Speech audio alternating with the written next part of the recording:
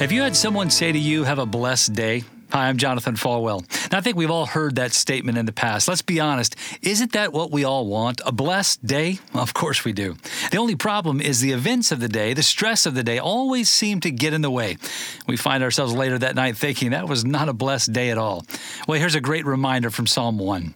Blessed is the man who walks not in the counsel of the ungodly, nor stands in the paths of sinners. Verse 2 goes on to say, but his delight is in the law of the Lord. In other words, to have a blessed day, be sure to focus your life on God's truth and His love for you. No matter how difficult life might be, if we always stay connected to His Word, it will lead us to a blessed day.